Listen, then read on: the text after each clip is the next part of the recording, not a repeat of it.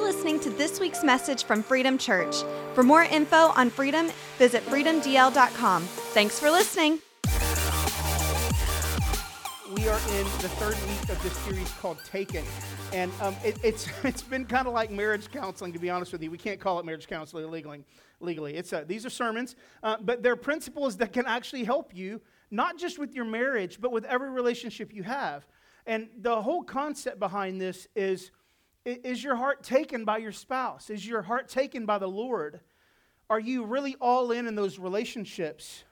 I've read a lot out of 1 Corinthians chapter 13, and we're going to read 1 Corinthians chapter 13 again today. But the whole point is that these passages, these verses, these messages are designed to help you have better relationships, better communication, not just with your spouse, but for you single folks, it might be for your future spouse. Come on, Jesus.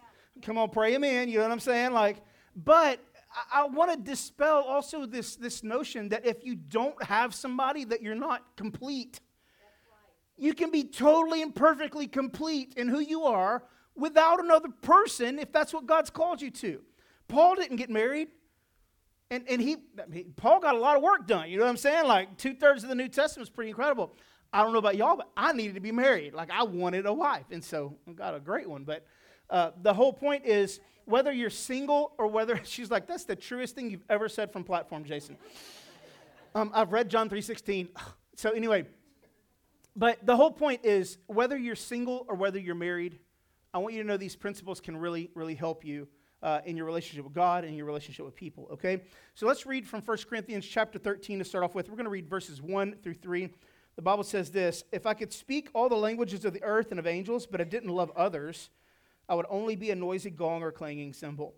If I had the gift of prophecy, and if I understood all God's secret plans and possessed all knowledge, and if I had such faith that I could move mountains but didn't love others, I would be nothing. If I gave everything I have to the poor and even sacrificed my body, I could boast about it. But if I didn't love others, I would have gained nothing. Now, these are incredible passages, and you should read these passages, and you should save them. I don't know if you have the YouVersion app, but click the little hamburger down there, the little menu button, click events, click Freedom Church, save this message, go back and look at it, because it's really going to benefit you. But let me ask you this question: why is love such a big deal?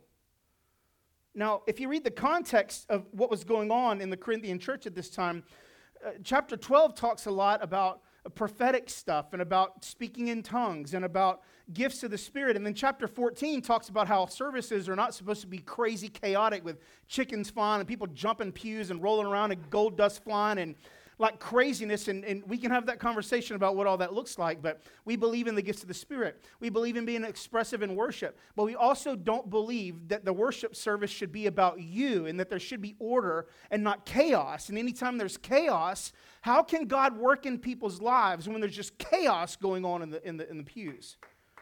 And if you disagree with me, okay, I hear you. But I invite you to go read 1 Corinthians 14 and allow the Holy Spirit to speak to you about that. Okay? But right in the middle of this, Paul is saying, love is more important than spiritual gifts. Love is more important than whether or not you flip and flop around in the church house.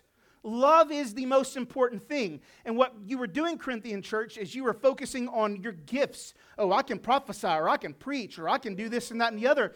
And God's saying, I don't care about any of that if you don't love people. You're a clanging cymbal to me.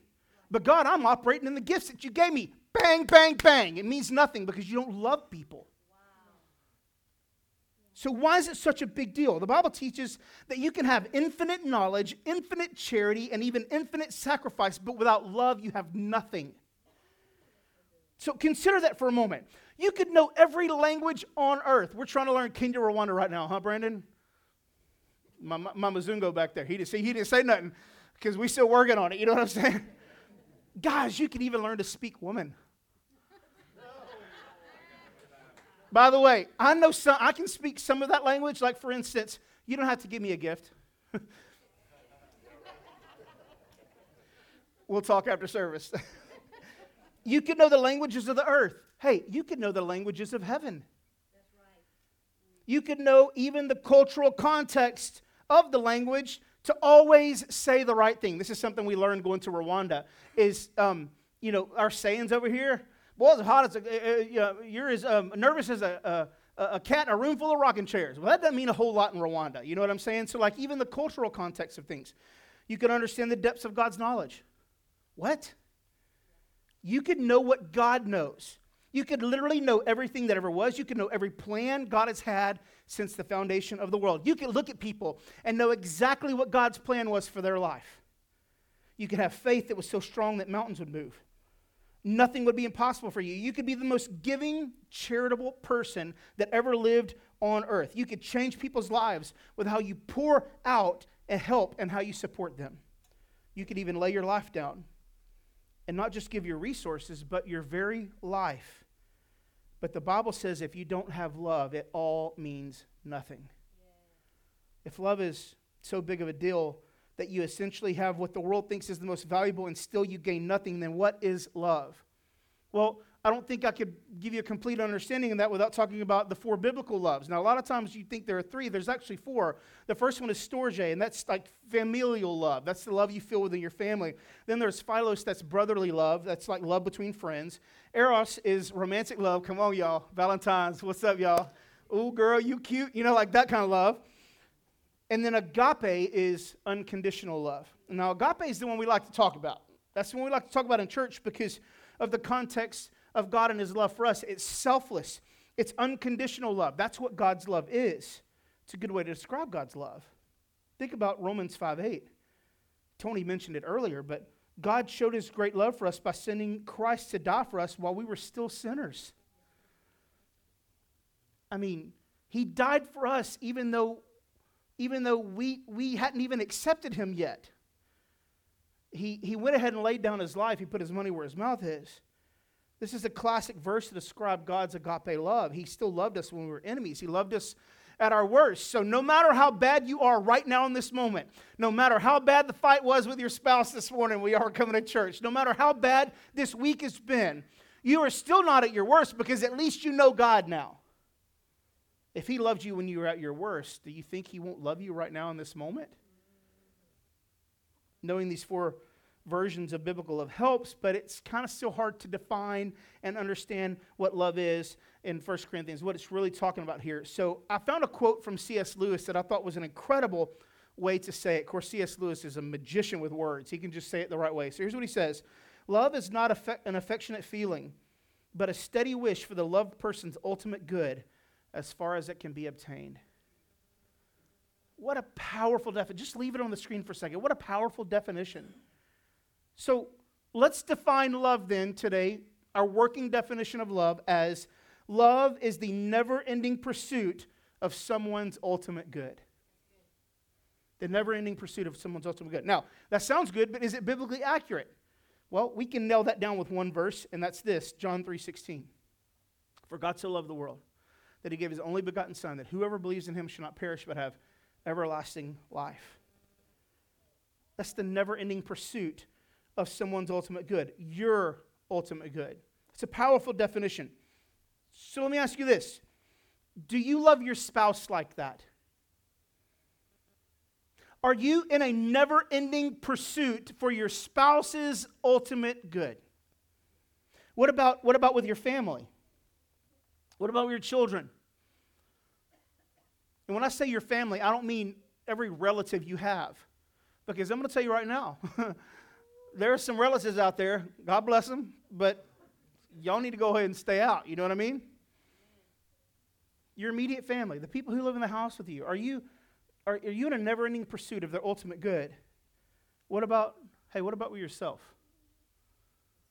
Are you pursuing your ultimate good as well? If you do, then how far are you willing to go for someone's ultimate good? Let's hit some verses. Let's see what the Bible says about this. 1 Corinthians 16:14, let all that you do be done in love. Like even when I'm at Walmart. Yeah. Even when you get rear-ended by somebody who's jacking with their phone, or somebody cuts in front of you on 610, like that's the worst thing somebody can do to you. You know what I'm saying? Galatians 5:13-14, for you are called to freedom, brothers. Only do not use your freedom as an opportunity for the flesh, but through love serve one another.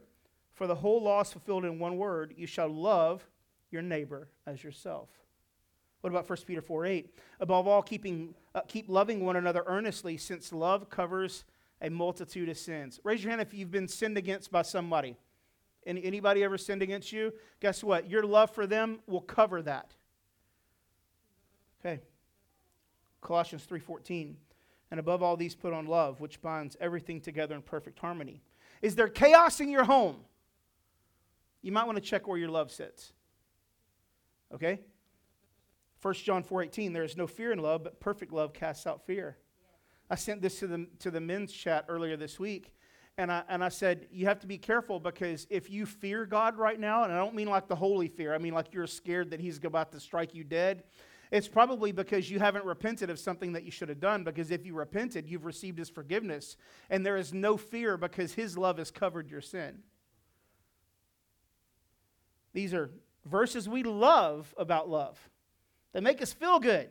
We crave them because they either make us the recipient of godly love, or they give us the opportunity to perpetuate God's love. We like them.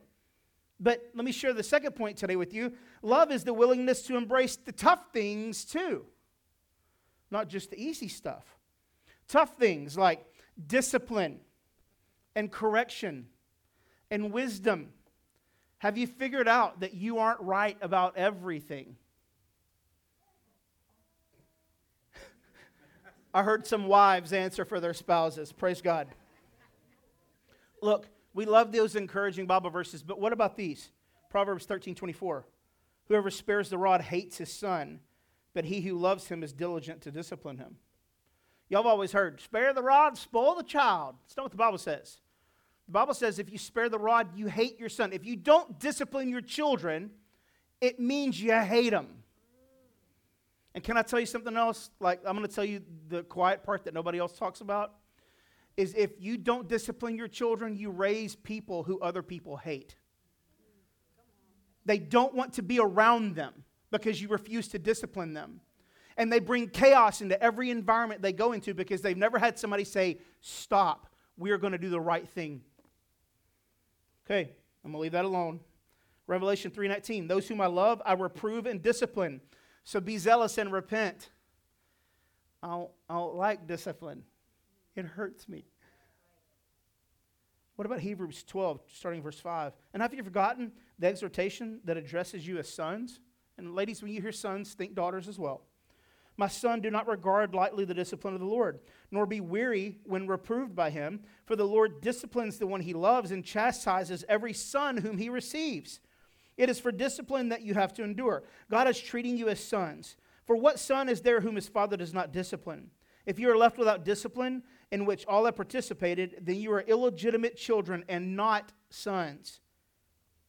Besides this, we all have earthly fathers who disciplined us, and we respected them. Shall we not much more be subject to the Father of spirits and live? For they disciplined us for a short time as it seemed best to them, but he disciplines us for our good, that we may share his holiness. For the moment, all discipline seems painful rather than pleasant, but later it yields the peaceful fruit of righteousness to those who have been trained by it. Do you see the language here? Sons and daughters? So let me just put it to you like this. If you think that the best way to lead your household is just to let everybody do whatever the heck they want to, that's not biblical. And if you live like that, you're going to have a real hard time when God's to begin to discipline you, because guess what? God doesn't live like that. God is going to check you. Okay? He's going to address issues in your life. We don't like that because we'd rather do what we want to do. But if you really want to embrace God's John 3:16 love, you better embrace the Hebrews 12 love too. Can't have one without the other. It's like love and marriage. Let me ask you, are you okay with calling it love when someone tells you something you don't want to hear, or calling out something in you that needs to change? Now, how they say it is a big part of that, right?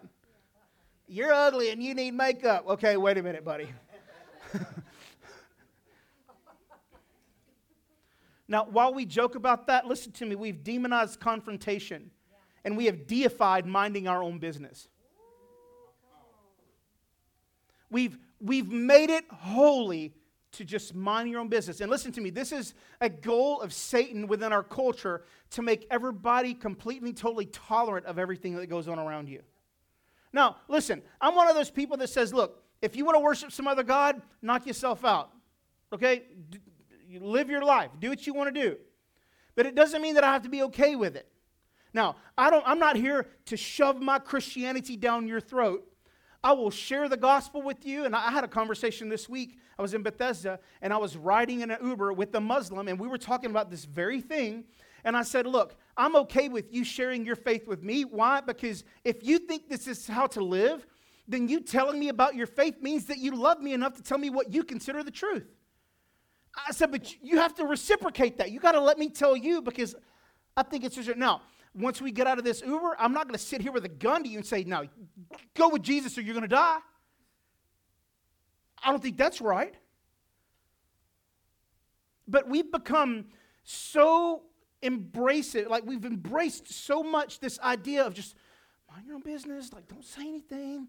And I've even seen spouses where husbands gets fed up and the spouse is like, just calm down. Like, it's not your family, it's not your business, you know. And I hear you. And so I'm not saying be a jerk and be mean about it, but I am saying this. If in the body of Christ we can't call out and address issues that we see in each other, what's the point?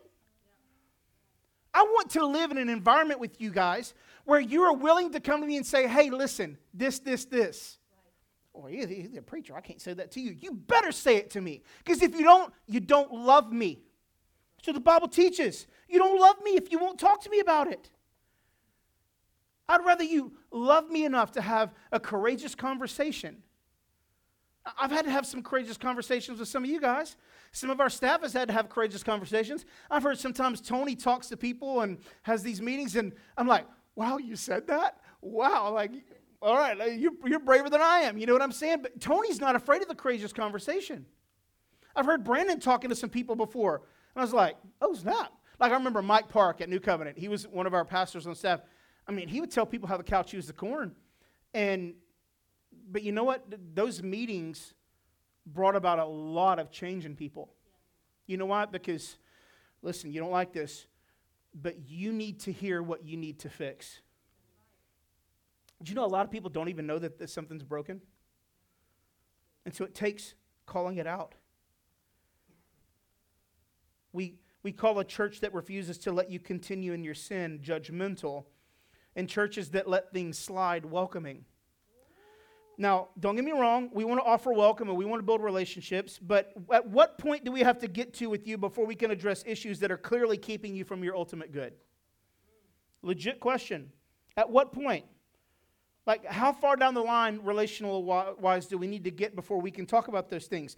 And if we don't tell you about issues that are clearly keeping you from your ultimate good, can we really say that we love you? You know, one of the things we strive to be here at Freedom Church is authentic. We want to be authentic. I'm not talking about being real, okay? Because being real doesn't necessarily mean being authentic. Authenticity is a whole other animal. It's deeper. It's you showing us who you really are. And listen, some of you have been terrified to show who you really are because who you really are isn't really that awesome inside. Like you have things that you need to address and correct and fix. But I hope that anytime you open your heart and show people who you really are, that you're loved and welcome. That's the love and welcome I want. But it doesn't mean that I'm just going to let you continue in the thing that's making you yucky. Come on. That's so good. I can't. Because if I let you continue, then I don't love you. Right. It's a love issue. Well, if they see what's inside, they're going to hate me. No. God forbid if that ever happens, we're going to just shut the whole thing down.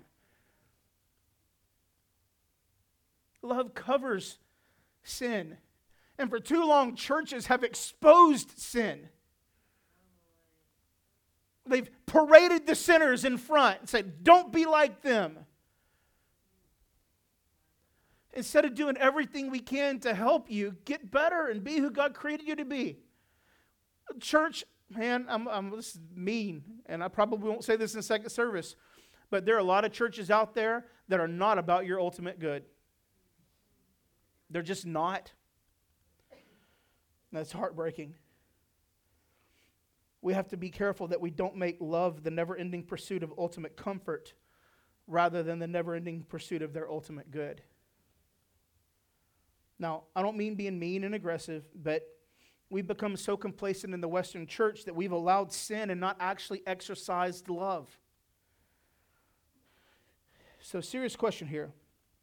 Since after all this is a message on defining what love is, if we refuse to deal with sin within the family of God, are we being biblical? Because don't we need to take everything back to the Bible? Now, we can read about how sexual sins were dealt with in the Old Testament. I mean, stone him, like it got kind of out there, you know what I mean? But the New Testament is supposed to be all accepting and welcoming and love, right? Okay, 1 Corinthians chapter 5, verses 1 through 2, and then verses 12 through 13. Paul says, I can hardly believe the report about sexual morality going on among you, something that even the pagans don't do. I'm told about a man in your church that's living in sin with his stepmother. You are so proud of yourselves, but you should be in mourning, in sorrow, and in shame. You should remove this man from your fellowship. Remember, 1 Corinthians, they were bragging about their spiritual prowess, that they could prophesy and speak in tongues, and they could do all these things. And Paul's like, you letting somebody live in this level of immorality? What are you guys doing? Verse 12. It isn't my responsibility to judge outsiders, but it's certainly your responsibility to judge those inside the church who are sinning. God will judge those on the outside, but as the scriptures say, you must remove the evil person from among you. Okay, so we got to address this because this is kind of a hard teaching, isn't it? How do you remove the evil person from among you? Let me tell you something right now. God always wants restoration. Always. Without question, God is always after restoration. That's why He offers restoration to you first. Okay? It's always about restoration. We're having problems in our marriage, and maybe divorce is going to be obvious. Well, God always wants restoration first. Yeah, but he cheated. God always wants restoration first. Always. So when it comes to somebody that's living in such sin in their lives within the context of the church body, and they just won't deal with it, won't change, the first thing we do is we try restoration. How can we help you? What can I do to help you? Can I show you Bible verses that will help? Can I walk with you? Can we have a 6-month process about where we help you? And it doesn't always have to be sexual stuff. Like it might be something that you're struggling with, an addiction, or something you just, unforgiveness in your heart that's creating depression in your life. Like, can we help you with this? Can we get you in a D group? Can we counsel with you once a week? Can we pay for professional counseling? Like, how can we help you? It's always the first option. Always. But we've had people that have come to Freedom Church that refused to adhere to what the Bible says, and at the end of the day, I was unwilling to move from what the Bible said. They wanted to change our culture. They wanted to change our belief structure. And I refused because the Bible says.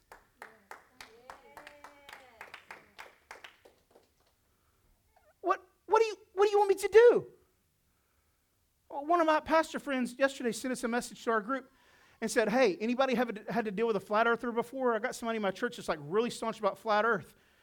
Now, some of y'all might be like, okay, some of y'all might be flat earthers. God bless you. But let me just tell you, there's a verse that specifically talks about that, about the circle above which God sits. Circle. The circle. What about the 4 corners? Let me tell you something. If there is a disk that the earth is, tell me where's north. The only way you can have a north is if there is a north pole and a south pole upon which the axis spins. I'm just saying it's all in the Bible. Why am I bringing all this up? I'm not trying to disprove flat earth. What I'm trying to tell you is this. If the Bible says it, we're going to do it. And listen, I'm going to say this with much love in my heart. If that's not what you want, this might not be the church for you. We are going to be a truth-teaching biblical church no matter what. Okay? And we're also not going to listen, well, the Spirit told me this and the Spirit told me that. Well, baby, if the Spirit don't line up with His Word, it ain't from God. Sorry, that's where we're going to stand on that. All right? Why? Because I don't want to be a compromised body of believers. I don't. Now, I'm asking you to go from person to person and tell them unsolicited how they are sinning and how they need to get it together or they're out of the church. Hold on, Tiger. Only do that if you want it done to you. Because don't forget, I know a lot of people don't have mirrors in their house. but you might not be as rosy as you think you are. I'm not saying that to be mean. I'm saying that to be real and authentic and truth-telling. Y'all got problems too. Hey, guess what? I got problems. Okay? This week I got frustrated with the situation pertaining to the building. And I had awesome people in the team around me that loved me. First said, hey, Jason, I want you to know you're in a safe space. But number two, take a deep breath. This is going to be okay. They can't talk to me like that. They better talk to me like that. They better. We teach truth and grace here at Freedom Church. Grace, if you have all grace, it creates compromise. If you have all truth, it breaks relationship. But when truth and grace are working hand in hand, restoration happens. That's what we're after. So, you shouldn't expect a mean, aggressive confrontation. But if there are areas of your life where sin is obviously, wouldn't you want someone to love you enough to talk to you about it? Psalm 139, 23 and 24. Search me, O God, and know my heart. Try me and know my thoughts, and see if there is any grievous way in me, and lead me into the way everlasting. Psalm 51:10, create in me a clean heart, O God, and renew a right spirit within me. Look, we want God to do these things, but we don't like it when God uses people to help bring purity in our lives. But the truth is, God most often uses other people to introduce purity into our lives. So if you want to just have you and a God thing, look, I'm going to tell you, there is a limit to the Christianity that you're going to be able to embrace. There's a limit to you and God only Christianity. You need people. You need people. So what does this have to do with my marriage? With being taken by the Lord, taken by the ones I love? It's simple. One of the best things you can do to love your spouse is to love yourself, because when you love yourself, you're pursuing your own ultimate good as well. Now, this makes you deal with things that are keeping you from being your absolute best. Now, remember, loving your neighbor is prefaced by how you love God and how you love yourself. Okay? So don't be so busy trying to work on the marriage that you don't work on you, because guess what? You might be the problem. You might be the issue.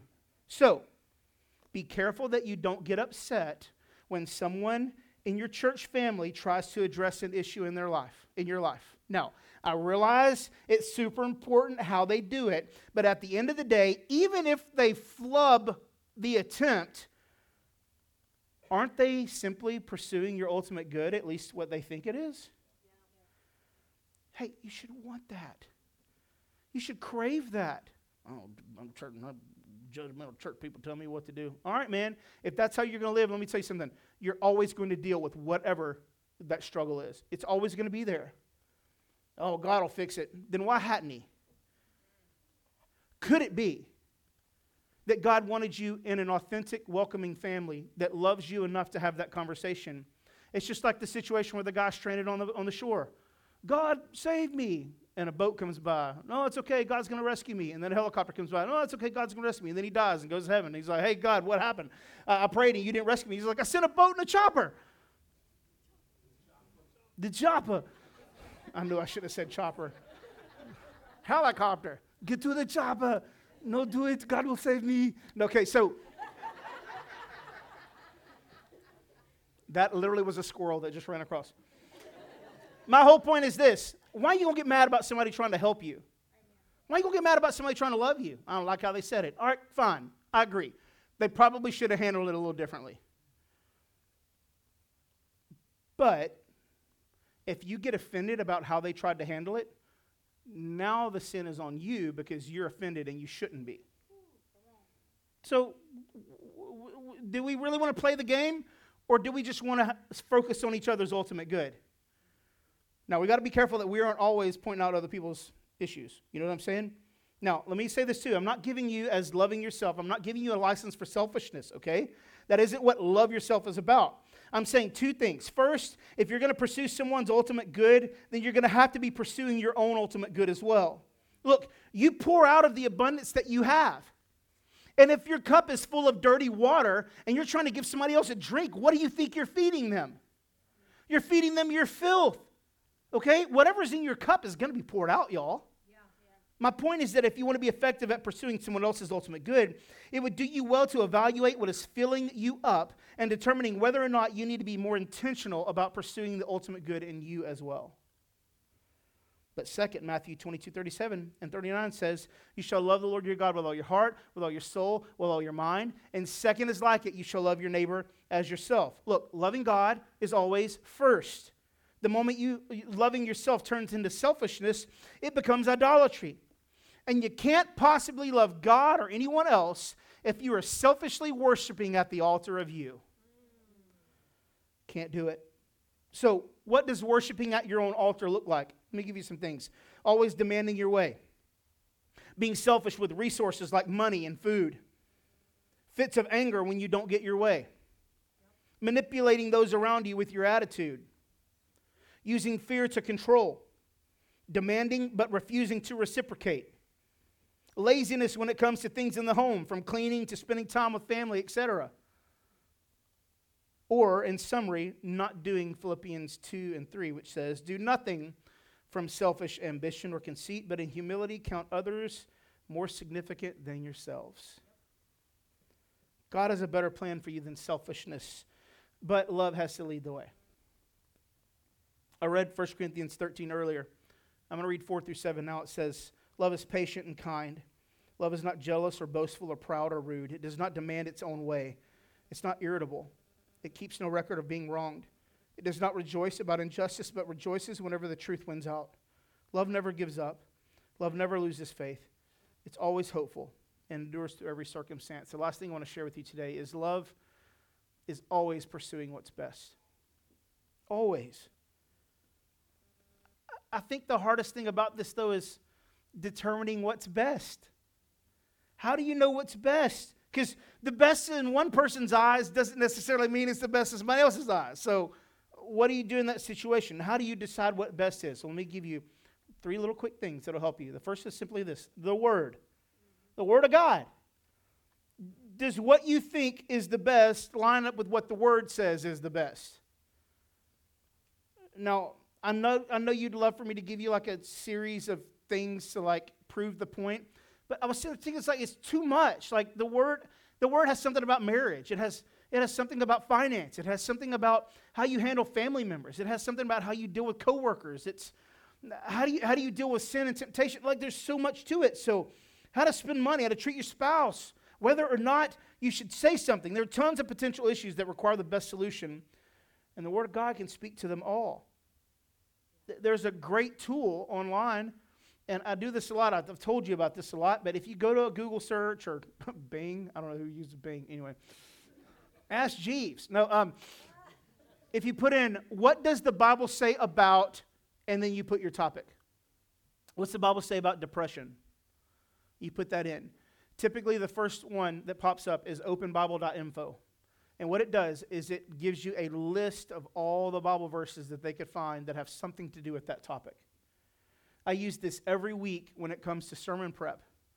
Like, how does he know all them Bible verses? Well, I mean, I know a lot of them just because I've been a Christian since I was 5. You know what I'm saying? But like, it's 39 years now, which is wild. I hadn't always really been chasing after Jesus, but I've been, in the family. I know I'm the only one that's ever had that issue. I'm doing it right now, preacher. Well, get right. Come on, there's the altar. All right. But it's a great way to find Bible verses that specifically have to deal with that information.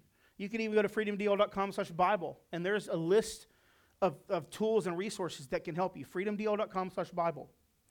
Okay? But here's the key.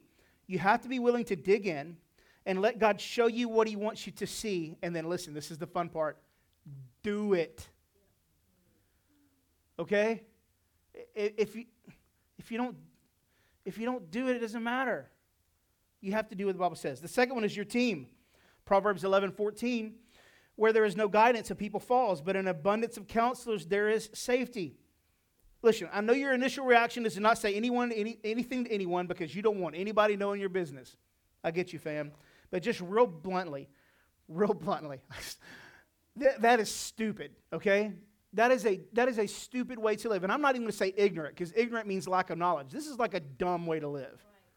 Like, it's just stupid. I know some of you young kids are like, oh my gosh, he said the S word. Like, I get it. I know. Okay, it's stupid. There, it's not the S word anymore, all right? The Bible tells us that people who live like that, you fail. Okay? So if you want to live your life where nobody has any input on your life, nobody's there to help you, nobody's there to speak life into you, nobody's there to encourage you, nobody's there to call out things that you can't see, not only is that a stupid way to live, you're going to fail. It's a guaranteed way to fail. I'm not letting anybody see my finances. That's my business. All right, you're going to fail. You're probably already failing, and that's probably why you don't want anybody to see your finances. I don't want anybody looking at my marriage because I'm going to fail. You're probably already failing. You're probably on the verge of divorce, and you think that you're going to be able to fix it by yourself somehow. By God, we got us into it. We're going to. No, you're not. No, you're not. If you could fix it, you'd have fixed it. Come on, you'd have fixed it. I had a moment like this week. You want to talk about authenticity? You're not supposed to have these moments like this, Pastor. Okay, whatever. You're at the wrong church. Like, I have problems too. And this week, I had a moment where I just got tired. Come on, man. Anybody? Come on, I'm talking to somebody right now. Yeah. You're just tired. Right. It's like you can't, it's all on you. You have all the pressure. You have to take care of yourself. If there's anything that happens that's good, it's like you're the one that has to do it. You got to cook your own food. You got to wash your own clothes. It's just all on you. You feel like you got no help. I know I'm talking to somebody here right now. And you need to hear this. My initial reaction to those feelings was, Jason, just keep it to yourself. You can't let anybody see the cracks. Don't call anybody on your team. I don't want to call Steven again because I feel like I'm always whining to Steven. I don't want to call. Just keep it to yourself. And I'm driving down the road, and out loud I said, no, I will not live like this. I will not sit here and do the opposite of the very thing I tell you that you need to do. So you know what I did? I recorded this long voice message, and I sent it to somebody. And you know what? I wasn't even looking for a response. And you know what the person said back? I sent it to two people. One of the people sent back a message that said, Jason, I know you're not looking for a response, but I just want you to know I hear you. The other person immediately called me. And they said, I don't love you because of anything you've ever done for me. I love you because of who you are, and that's it. So the very thing that the enemy is trying to do in my own life was to keep me inside and bottle up all those emotions and feelings so at some point I would blow up and ruin everything. But I said, I'm not living like that. I'm going to call somebody. I'm going to get help. I'm going to reach out. Why? Because when I'm isolated and alone and refuse to open my chest to people, I fail. And you know what? I can't afford to fail right now. There's too much riding on this. Every week I'm praying for you guys and I'm thinking about what's going on in your lives. We can't fail. So how do we not fail? I surround myself with people. I surround myself. I have to. Proverbs 18, 1 and 2, whoever isolates himself seeks his own desire, but he breaks out against all sound judgment. A fool takes no pleasure in understanding, but only in expressing his opinion. That last bit, expressing his own opinion, it's hilarious. Opinions are like excuses. Everybody has one. But your opinion may or may not be wrong. But if all you ever have is someone to validate your opinion, you aren't seeking your best, you're seeking your own desire. And listen to me, church, your own desire might not be your best. I don't know about you, but in my own life, my desire typically isn't my best. In fact, my desire most often is the exact opposite of what I should do. Anybody else in here like that? Why? It's because I tend to be impulsive. When you isolate yourself, the only best you have access to is the best that you already have in your hand. That might not be the best. Your ability to solve the issue might not be the best, but when you refuse to reach out to your team, those people who know you, know God, love God, and have your best interests in mind, That's how things change. And the last one is this. There's the word, your team, and the last one is the voice. My Rwandan brother Bosco calls God's voice the voice. He'll say, Jason, the voice told me today. You've gone to the word, you've gotten counsel from your 5 friends, but have you listened to the voice? Now, let me give you a real big misconception about prayer. Oh, I got to sit there for an hour and just talk. No. You should probably talk for about 2 minutes and then shut your pie hole and open your ear hole and let the Holy Spirit speak to you. Now, some of y'all, that makes you think that you're not praying, because isn't praying like you're didn't? Listen, I hear you, and I'm not telling you you have to pray or do anything in any certain way. The prayer that Jesus gave where he says, this is how you pray, it's an example of how to pray. Jesus isn't saying if you don't do it like this, then you're going to hell. Now, some Christian traditions have taken that to the nth degree. But listen to me. Sitting in God's presence and allowing him to speak to you, some of you need that more than any talking you do to God. And if you need help with that, ask an intercessor. They'll help you. They don't just sit there and just like, well, Jesus, no, Jesus, no. A lot of times they just sit and listen to what the Spirit's saying. Side note, God's voice will always agree with God's word. He will never tell you something that contradicts his word. I don't care how spiritual you think you are. But if the voice tells you something that doesn't line up with the word, you heard the wrong voice.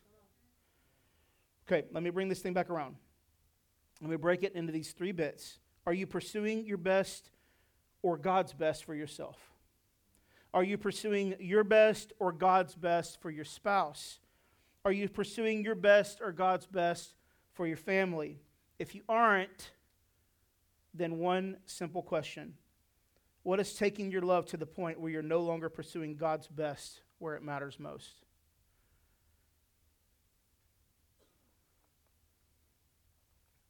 Let me just wrap it up today, guys. Love can be harder to find. It can be difficult, okay? But I can assure you one thing it's not. Love is not a feeling. Hooked on a feeling. No, that's dumb. You know? Okay, love isn't butterflies and warm fuzzies. All right? You're not Olaf, okay? Calm down. If love was just a feeling, then it would rise and fall with your circumstances. And people who live as love as a feeling, that's what happens. I love you, but I don't like you right now. Whatever, man. Listen to me. Love isn't a feeling, but you know what love is? It's a choice. You choose to love. It's something that is a constant regardless of your circumstances. And it doesn't grow without effort and willingness. You got to work at it. All right, love isn't a fern. It'll just grow anywhere. No, love is like crops that take a lot of time and effort and love. You got to pour your life into it. If you choose to love, it's going to require you to be dedicated to it. 1 Corinthians 16:14, let all you do be done in love. Here's my translation. In everything, pursue its ultimate good. That's love. Now, based on what you've heard today, let me ask you a question. How well have you been loving? How well have you been loving? I want you to check 3 areas today. The first is, have you been loving yourself well? Let me just say, have you been taking care of yourself? I know in the fast-paced world we live in, even when it comes to eating, you know, I had to go to the dentist this week and they asked, you know, your weight, and I'm like, don't get me depressed, I'm already here, you know, but, you know, over the course of the last couple of months, I've lost like 25 pounds. I've been, yeah, whatever. It's just, food's delicious. That's my problem. You ever had food before? Holy, like food is delicious, man. It's really good. And the cheaper, quicker version of food is the worst for you. But are you taking care of yourself? Are you taking care of your body? I'm not just talking about weight. Some of y'all haven't gone to the doctor for a checkup because you're afraid of what he might tell you. You better go to the doctor. How can I praise you from the grave? David says. Check yourself. All right? These McDonald's hamburgers are trying to kill you. But beyond physical, have you sought the word and sought counsel and listened for God's voice? Have you embraced discipline and correction? Are you still mad because somebody checked you about something that you were doing that was wrong? Or are you embracing correction? If not, make a commitment now to do that. That might mean you need to come get prayer from our team at the end. It might mean that you share this stuff that you're dealing with the 5 friend. It might mean you need to jump into a D group. Why? Because you get Bible engagement, accountability, and they'll pray for you. And you need that like the air that you're about to breathe in right now. The second part is, have you been loving your spouse well? Have you sought the word, counsel, and listened to God's voice for your spouse? Let me tell you something. If you yell at them more than you pray for them, shame. Like, you need to change that. Have I been selfish and considerate and put my spouse over myself? If not, make a commitment now to do that. It might mean prayer with your spouse here at the end. It might mean getting a third party involved, help from our team. It might involve professional counseling. Maybe you just need to grab your spouse's hand before you leave in the morning and pray over them quickly. You don't have to pray for an hour. But it doesn't need to be, bless you, and then out the door. You know what I mean? Like, God, I pray your best on my wife today. I pray that she would wake up and have energy. That she would love her life. That you would speak to her. That your best would happen in her. God, that you would show me, you give me wisdom on how I can best serve my wife. How do you think your relationship with her would change? Let me ask you this, how do you think your relationship with God would change? Lastly, have you been loving your family well? It says myself well, but that's a typo. Have you been loving your family well? Have you sought the word, sought counsel, and listened to God's voice for your family? Listen to this. Have you created an environment where your family can grow in God's love and faith?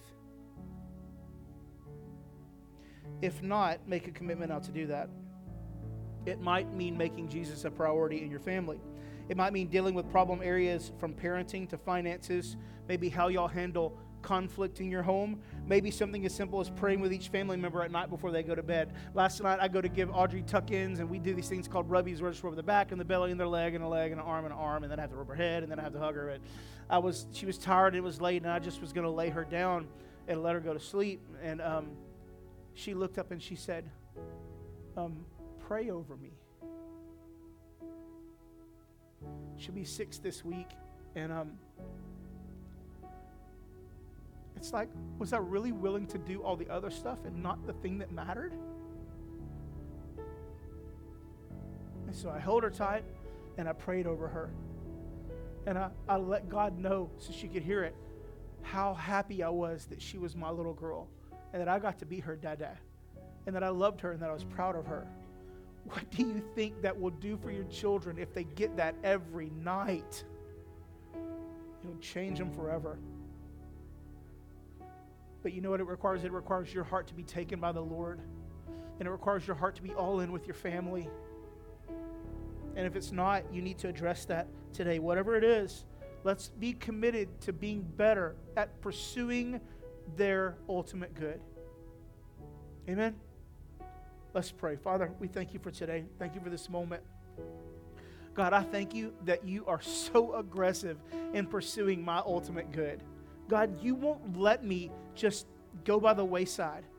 God, and even in moments where I've been faithless, you've been so faithful. You've sent people to offer correction in my life and help and discipline. And God, there have been plenty of times where I've rejected it. But God, you keep on. You never stop. You never stop coming after me. And God, I'm praying right now that you would give me the same tenacity that you have to love me. That you give me the same tenacity for my wife, for my family, for my friends, for the people around me, God. For our church family. We're asking for it right now in the mighty name of Jesus. Now, God, there are things in each family here that need to be dealt with and addressed. Problems that need to be fixed. And God, I don't know all the answers right now in this moment, but here's what I'm asking. Holy Spirit, by your power, will you speak to your people? Voice, I'm asking you to speak to your people. And God, I'm not even asking you to give them the solution. Will you just give them the next step? We thank you for it. We love you, Jesus. In your precious name.